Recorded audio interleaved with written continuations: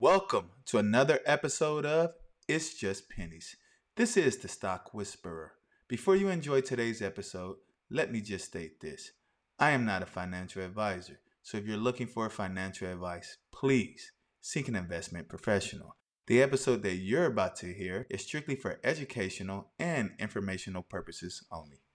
Hello, everyone, and I hope everyone is having a good day. As promised a couple weeks ago, I was going to have an episode from time to time that was going to focus on answering some questions that were sent to me via text message, chat groups, social media, or even email. Due to the abundance of questions, what I would do today is just focus on the questions that I picked out. And I'm not going to read the entire message or email, but instead on focusing on giving complete and thought out, thoughtful answers. Since some of the questions that are being asked were about me personally, and then some was in regards to the OTC, what I'm going to do is just rotate back and forth between the two, answering questions about the OTC and then about myself. I really hope that made sense. First off, I just want to say, since the podcast was created, I've been fortunate enough to communicate to people all across the world. Never before would I have imagined that I would have created something that would have had people from Israel, Japan, Kenya, Italy, Colombia. Heck, there's some countries that I can't even pronounce will be listening to the podcast. I want to say thank you. If you listen to one episode or all the episodes, hopefully you found something that was helpful. And if you did, I ask that you share it with the next person. What I've noticed as I've been talking to people and responding to emails and messages is that you'll be surprised how many people want to trade or invest, but don't know the basics or where to start, or just lost or emotionally can't handle the ups and downs. I hope this podcast is able to fill that gap if you're still having somewhat of those emotions. And if you're not, you don't know much about the OTC specifically, I hope these podcast episodes help give you some of that knowledge that you may not have known. Now let's get started going through some of these questions. Question number 1, Stock Whisperer. I hear the term used a few times during your interviews and episodes.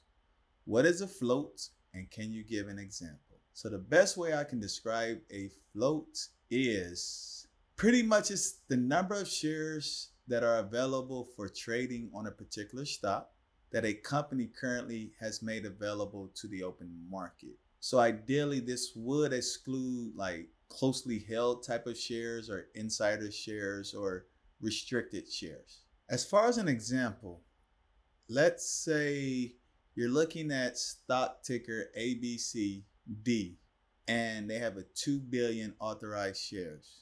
1 billion, let's say 1 billion of those authorized shares are outstanding shares.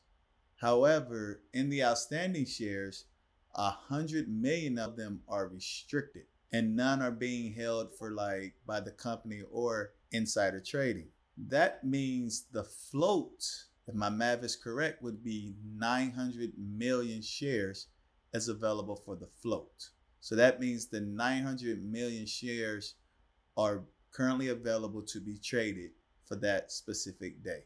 Now, to add on that, there are some terms that people may hear as far as like low float. I know I've used that a few times.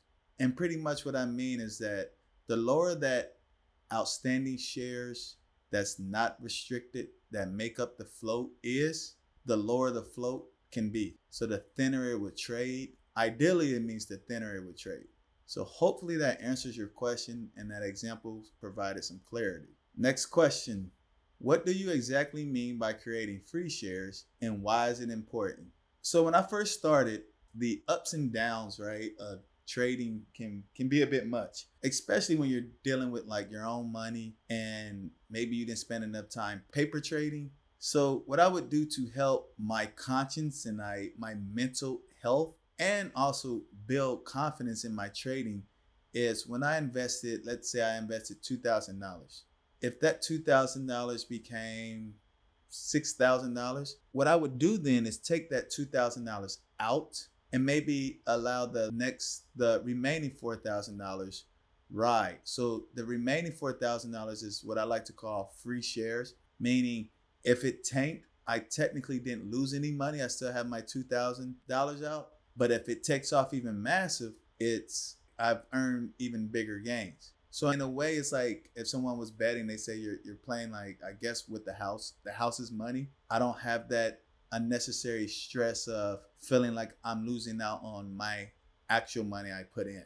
As I became more and more confident in my process, I tend to not create as many free shares opportunities.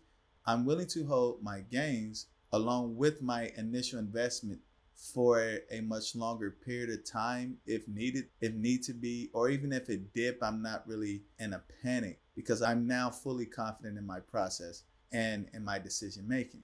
Next one is, why would a company ever increase authorized shares? Typically, a company may increase authorized shares to help raise capital. By having the ability to increase, they can sell additional shares that may, ideally in a perfect world, you're hoping to finance additional growth. They may also do it to avoid a takeover, meaning if I have a stock that has like maybe 1 billion shares and I'm working on a merger, or I know I potentially could be a corporation, financial institution could potentially buy most of my shares and have over 51% of them, then in a way, they now have more power by holding majority of those shares. So I've seen it where companies will increase the authorized to go from like 1 billion to maybe 10, 20 billion just to avoid a potential takeover. And then the other one, to be honest, dilution and greed. I've seen it where companies will do a reverse split and then dump all their shares from the authorized. I've also seen it where they just not done a reverse split, increase the authorized, and just start selling shares. Ideally, they may start diluting to maybe get rid of some notes, some debt. Some may do it to potentially, I don't know personally, but based on social media and what's out there, you read about companies known for diluting to help pay employees, or could they possibly be pocketing money? I personally don't know with that, but I have read that a lot of times companies, when they increase the authorized shares and then proceed to dump them, that they tend to be doing that. Moving along, how much did your process change from when you first started to now? Whew. So I guess when I think about it from beginning to now, pretty much in 4 areas I like to, I guess, focus on. One is patience. When I first started, I was very impatient. I sold a lot of times too early if I had some gains, which isn't necessarily a bad thing if profit is king, but by me selling so early, I missed out on a ton of money. If I was in a good stock and it kept going, or the minute a stock dipped, I sold only to see it rip right after. Those are the toughest ones. I've seen it.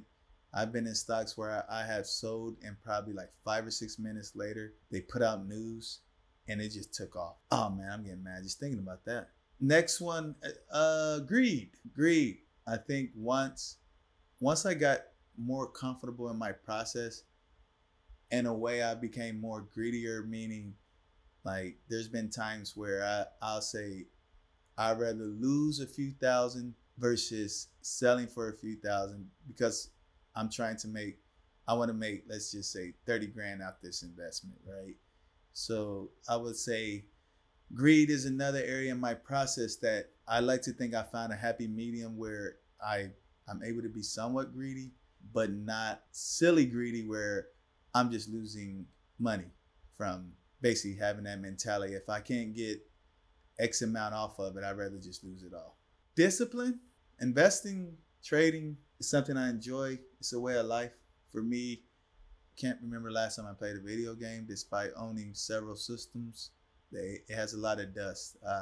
My discipline as far as trusting myself, being able to, I understand, especially if I have anything planned, market hours, I'm disciplined enough to sit, research, read, and just, it doesn't really feel like discipline as I speak about it when you enjoy it. It's just something I enjoy doing now, Whereas in the beginning, I think money was my primary focus. And so the discipline really wasn't there because it was like you're always looking for just that one runner. But as I got comfortable with my process and I stopped focusing less on the money aspect, but more on perfecting my process, the money has grown. So I've become more disciplined in the rules I have set for myself on how I trade and invest. And then the other area is probably perspective versus reality. I think when I first started after getting past that part of the patience where I was selling too fast, I thought every stock would just be tens of thousands of gainers. So I literally would see stocks run big and then I'm holding for much bigger and then only to see a tank. Whereas the reality of it is there may be, I would say, 5 to 10 stocks that may go, if that, in a perfect world, or in a good year that go from the subs to multiple dollars or even $1. Now I've seen it last year. There's quite a few pennies as far as that might start off 10, 20, 30 cent that goes to the dollars. But as far as the OTC subs type of investments, there's not many that I see on a regular basis that do what TSNP did, and that was go from the trips to about $1.80. So the perspective that I had prior to was that everything's gonna run, right? But the reality of it is most companies fail within the 3 to 5 year time frame. So instead of me thinking everything is gonna run to the dollars and be around, I had to deal with the reality is on some investments I might make only 25%, others 50, others 100,000. I mean not 100,000, but yeah, I've made 100,000, or even tens of thousands, or you might see 1 million or two. But everything isn't going to make you 1 million. Everything is not going to be, or every ticker isn't going to be the one to run and make you rich. There's a process behind it. You have to manage being, what's the word I'm looking? Dealing with reality compared to imagination, right? The perspective of, or the idea of like, man, this could be the one that it's going to $1. And you think everything's going to $1 and you miss out on smaller gains that eventually will add up to with the bigger gain you're hoping to see one day. Moving on to the next one. Question says, I noticed on the previous ticker of the day, you used the name or used the term ticker change. I have never experienced one, but if I do, is there anything I need to do to get the new ticker if I own the old one? So no, from my understanding on the brokerage accounts that I've had to do anything with it. But some brokerage companies do process the ticker change faster, which is very important because if your brokerage does not represent the new ticker, you would not be able to trade it the next day, which may suck depending on the movement that is taking place. I've been in stocks where, depending on which account I'm looking at, I've seen it where a stock ticker changes and it's not reflected on a new account, or the new ticker is not reflected on the account for that specific brokerage company, and then the price is flying. And by the time, which normally takes a day or two after, by the time my ticker change reflects the up-to-date one, the price has retracted a lot, or maybe even where I did not get an opportunity to maximize my gains or get any gains. So what I would personally recommend is call your brokerage company, ask them if a ticker change took place. Is there anything you need to do on your end? And if they say no, I would ask how long do they take to process ticker change requests when they have been submitted and is now effective. Okay, moving along. Why don't you talk about sales much, or anyone you interviewed? I personally haven't talked about sales much just because it hasn't been a topic. As far as even on social media, I rarely post my sales. I rarely even post my buys. I mean, I kind of share ideas of things I'm looking at. But this question is specifically into sales. I think a lot of people don't talk about sales. One, because if someone happened to buy a stock because of them, which no one really should, right? Everyone should be doing their research. They may maybe sell just because they've seen someone sell. And everyone's risk tolerance is different. And everyone's goal for each stock is different. And the last thing I would want to do is say, hey, I'm selling, and it affects someone else and they start selling right away. And then the stock goes up 1 to 2,000 more percent. It's not a good feeling. I've done it before where someone asked me, hey, what's my opinion on the stock? And I'm like, oh, I probably would get out right about now. And they end up doing it. Just, I guess they were looking for me for maybe confirmation or affirmation. Or maybe they really didn't know or have an idea and they got out. And what ended up happening is it just took off even more. And me personally, I felt absolutely horrible. So I refuse to talk about sales. I speak about it in general. I rarely post when I buy stuff. So I'm definitely not going to post when I'm selling something. I'm confident in my process and my research. That's why sometimes I would mention the stock before I even get in, just to allow others the potential, if it's appealing to them, to get in. But at the end of the day, I think how much you make is your business. So when you decide to sell, it's your business. And in a perfect world, no one should be buying and selling just because someone told them to, especially if they're not a licensed financial advisor, which I'm not. So that level of trust shouldn't even really be there. I think they should. Ideally, I personally would like everyone to have their own process and figure out what works for them. Because I've been in tickers where there's people that I know been in, they chose to sell, they got out. I continue to hold and end up getting maybe 4 or 5 times as much as more. So it's really up to them. So I don't want to talk about sales, me personally, especially over social media or a podcast, because it could potentially have a negative effect on a stock or someone else who may have certain goals for that stock. Question number, I think it's 8. It says on Calvin episode, he talked about volume a lot. Why is volume so important? For me, volume is important because it allows me to identify how I can play the stock or maneuver through the stock. So once I've identified a catalyst, and I will first check on the volume to see how much volume and liquidity is being traded. The last thing you want to do at times, depending on the catalyst, is buy into a stock with very low volume and you can't get out, and your intentions may not have been wanting to hold for a very long time, right? So the volume allows you the flexibility at times to get in and out of a stock, or at least allows you to figure out how you want to play a stock. Also, I like to look at the volume to find out if it's a pump and dump, right? There's times where you may see no volume on the stock, and then in a quick minute or two span, you see all this volume come in, and then you see a massive sell-off. That's a pump and dump.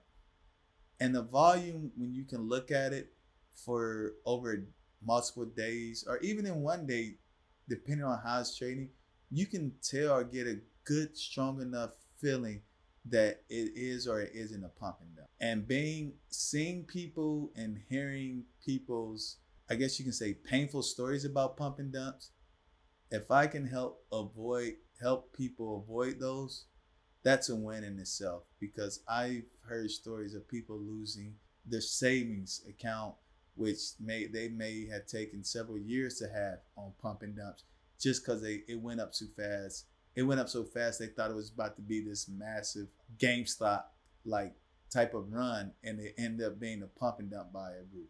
Next question. Why did you create a podcast? And are you afraid of the backlash of putting out free information when others may charge for it or depend on their social media following? So this is like a multiple question all in. So I'm gonna do my best to try to answer each part, and hopefully the answer helps put things in perspective. So There's a saying that if you want to hide information, especially for certain areas, hoods, just put it in a book, right? Warren Buffett wakes up like 5 a.m. to read. And I know that some people don't even like to read. Last time for some, the last time they read was probably the last book while they were in high school. And then I know others who like to read, but when you're reading certain stock books, a lot of times we read it front to back without taking time to apply and let the information sit in. So it feels like informational overload.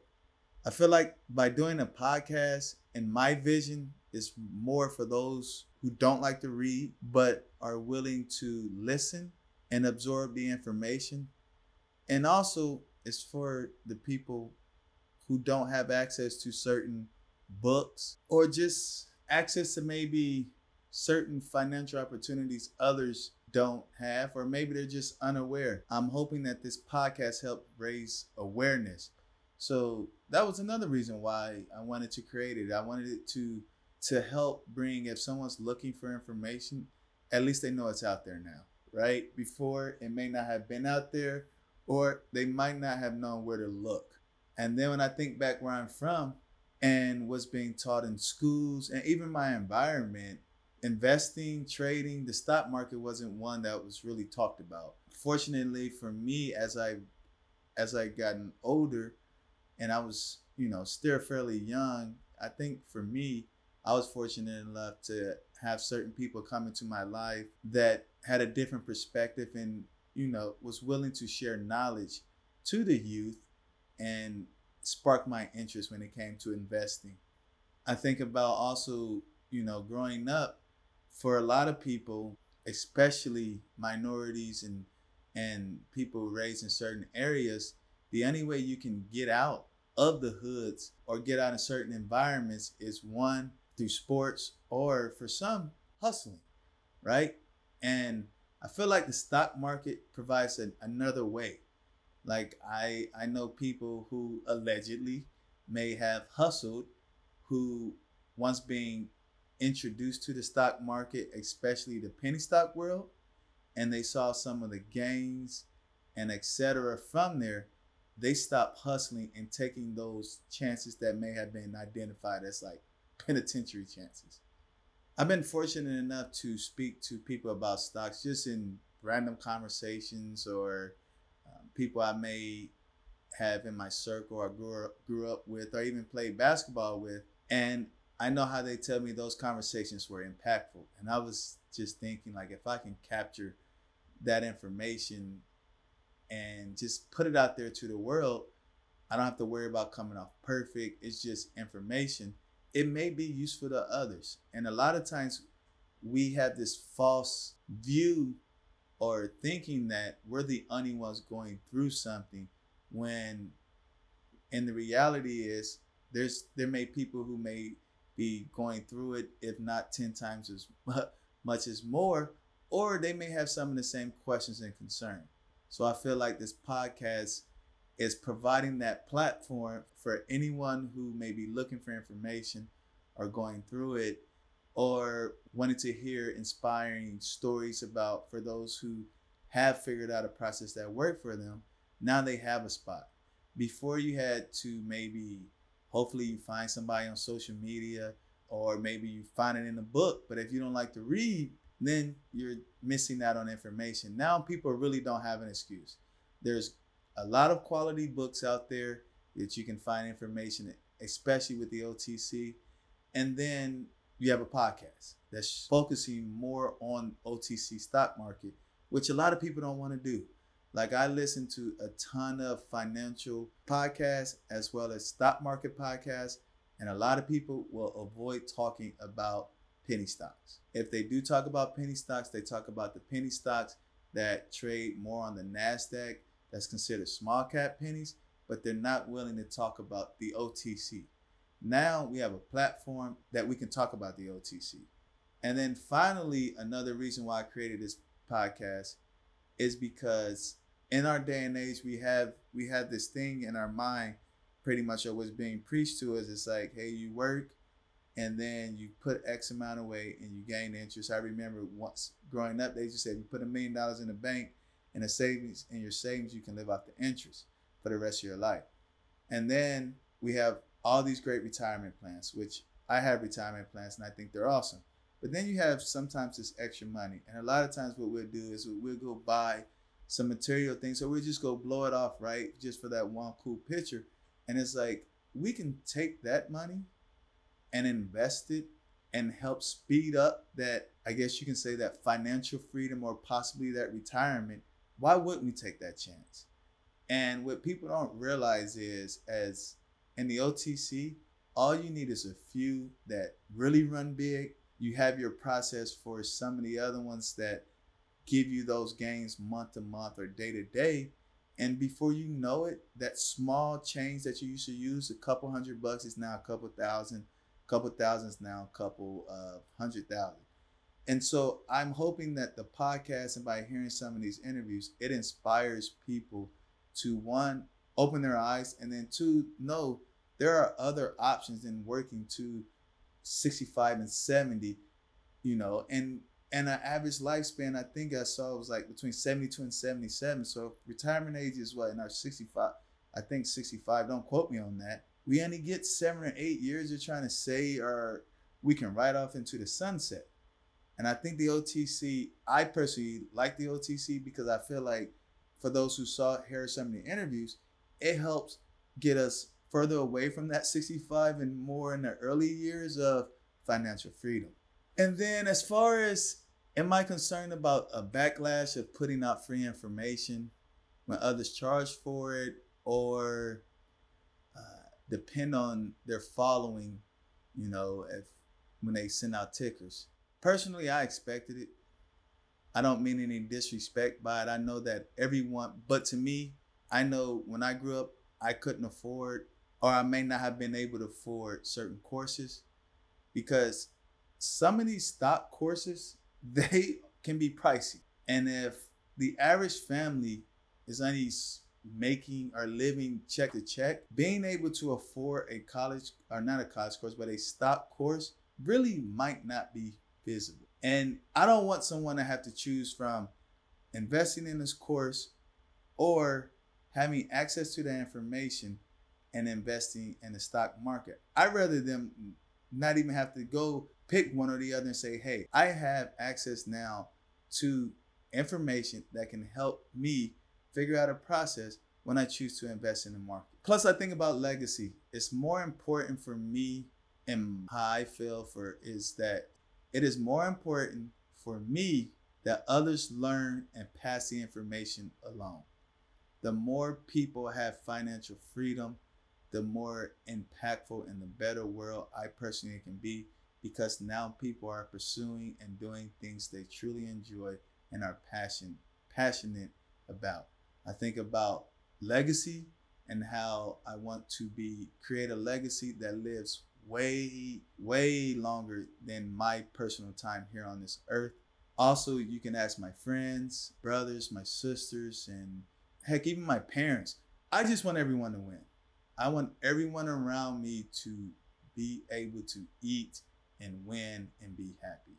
I've always said I'd rather have $1 million and then have 9 others with $1 million around me than me have 10 million to myself and no one around me has $1 million at all. When I say that, it's because, one, a legacy and spreading the wealth makes you more powerful and stronger as a group than one person having all the money and his group may not be aware of the potential to earn that kind of money, or his group are struggling, right? So that's something I keep in mind personally. And that's another reason why I created a podcast. Time is precious. I always say time is my new currency, and I can't speak to everyone and give everyone that adequate time, but I can help put information and create something out there that people can continue to listen to, or they may have asked me, now they have a place to go. A couple more questions. How much should I start off with? I really hate this question. I say that because I think sometimes, I could just have a negative perspective of it, but I feel like when people say, how much should I start off with, they're looking saying this is all I'm going to put in and that's it. And if it don't work, then I'm done. And that's not how you tackle life or something that you truly are interested in or passionate about. Like if Michael Jordan would have said, "Hey, the first time I get cut, I'm done," he would have never became who he is, right? So I really don't have a set answer. I say this: don't attempt to trade or invest anything you can't afford to lose, and you're not taking away from like your day-to-day expenses, right? So if the last thing I want you to do is choose your rent or buying stock ZZZZ, right? You shouldn't. If you're down to that, you shouldn't be doing it. But you can paper trade and take that time to figure out a process that works for you. So keep that in mind. When I first started, I probably started off with a few thousand. Each time after whenever I got paid, whatever I had left prior to, instead of me go blow that on Going Now, or which is nothing wrong with Going Now. Instead of me go buy things that were wants just to sit in my closet or just to collect dust, I start taking that money and investing. And now I don't even have to put money in the account because my account has grown. I had a trust in my process, so I continually use the money that's already there. But there's I don't think, a set number that I can give you. You should call your brokerage to say, "Hey, if I set up an account with you, is there a minimum that I have to put in?" But that's on you.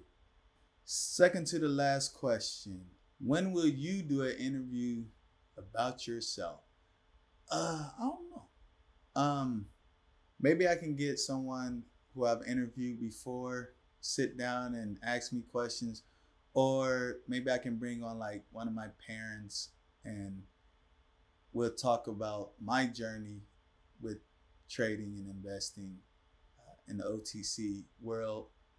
Or should I just, well, I don't know if it's not too weird, but just tell my story, right? Without anyone, just speak about my journey, just like how others have done.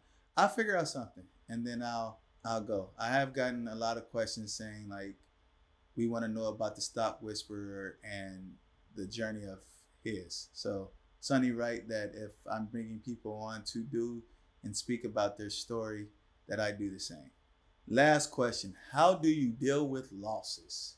Losses, well, I'll break it up into two. When I first started, I hated losses emotionally. When if I made an investment and I took a loss on it, it bothered me. It sucked. I was annoyed. But what I noticed was, instead of letting it constantly beat me up and ruin my day, because I would take losses bad, I start trying to make positives out of it and change my point of view. Meaning what I started to do every time I took a loss, I would go back and reevaluate the trade to see how could I have executed better. Was it my entry point? Was I being too greedy? And what I noticed then is it helped formulate my process of what it is today. And it allowed me to start looking at the glass half full instead of half empty. Now, I really don't get annoyed or even bothered by losses too much after seeing losses of probably six figures. And then before, or losses in general, as far as lack of execution that could have made me a couple million. Now it's like nothing can be worse than those, knock on wood. But as far as with my emotions, red days, losses, they don't bother me now. I know it comes with the territory. Also, losses can help with taxes, something to keep in mind. Always see a tax advisor for that kind of information, but it helps provide a balance between being disciplined and being greed. It's very humbling. It keeps you humble and it makes you constantly focus on executing, right? This is you want to sell at a higher point than you bought type of business to make money. So I'm constantly reviewing I review my trades now even more, regardless if I took losses or if I got gains. If I got gains, I'm asking how could I make more? If I got losses, why or what didn't I do in the execution? What I never do is blame anyone else. If someone recommend me a stock and I invest in it, I took the time to invest. I would never blame that person if the stock was horrendous, if I had to take a loss. At the end of the day, it's my money, so I'm taking full ownership. And you'll notice that when you start looking at losses and start reevaluating them as far as what could you have done better, you'll have a different view, I personally think, on the market. But I think it'll help you be more disciplined if you find yourself at times not lacking the appropriate discipline. So I think I've answered about 11, 12 questions, and I'll do these randomly as questions come in. So please continue to send your questions in. If you have any requests, send those in to pennystockwhisperer@gmail.com. Please, pennystockwhisperer@gmail.com. I do take the time to email them. I mean, not email, but to read them as much as I can. Some I respond directly. Others, if they're the same question over and over, we're gonna have a few Q&A sessions. I plan on, God willing, being around for a very long time, and hopefully we can continue to have this podcast grow organically. As always, if you can, please write a review. If the platform you're listening to allows it, please, definitely do that for me. And yeah, I'm appreciative of this journey so far, and I look forward to many more and more days and years moving along. This is only year one, and I plan on doing it and continuing to have it grow. I think I've talked enough, so now let's go, as we end most sessions or most episodes, let's go on to the ticker of the day. All right, so this ticker, currently, this company has the alternative reporting standard, meaning they don't have to file under the SEC filing requirements. They don't have to fulfill the SEC filing requirements, but they still do have to report and fulfill the necessary requirements they currently fall under. Their last update reflects about 5 billion shares outstanding. Recently, SS Monopoly filed a request to be custodian. I believe the court date and decision is due sometime in June.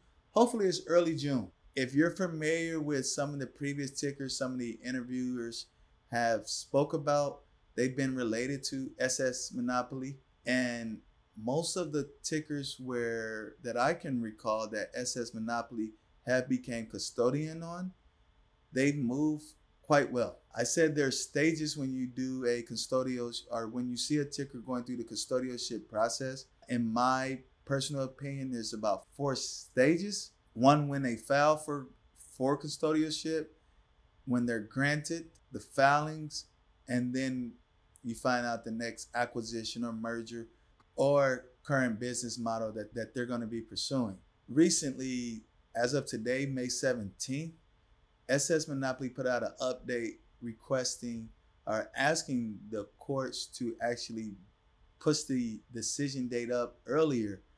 I've only seen one time where they didn't get custodialship, but I like to take my chances based on SS Monopoly credibility and history, that most of the time they do get custodialship and then it moves.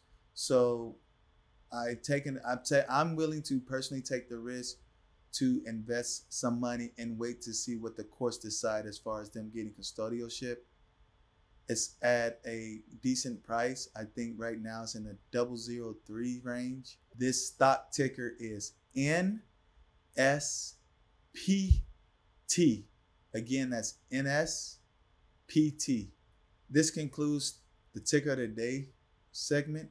Before I conclude the episode, I do want to say the next episode, what I'm going to do is actually take time to break down tickers that moved the previous week and explain why they moved, because I think a lot of times people always are looking for what they call runners, something that moves rapidly in one day, and they do exist. I'm not going to act like they don't.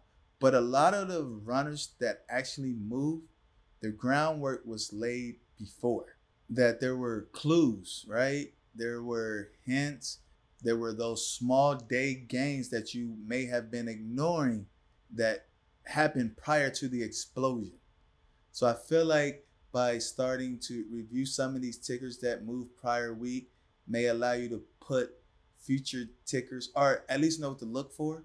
So you, when you look at future tickers, you can put things in perspective and not always think that everything's going to move in one day.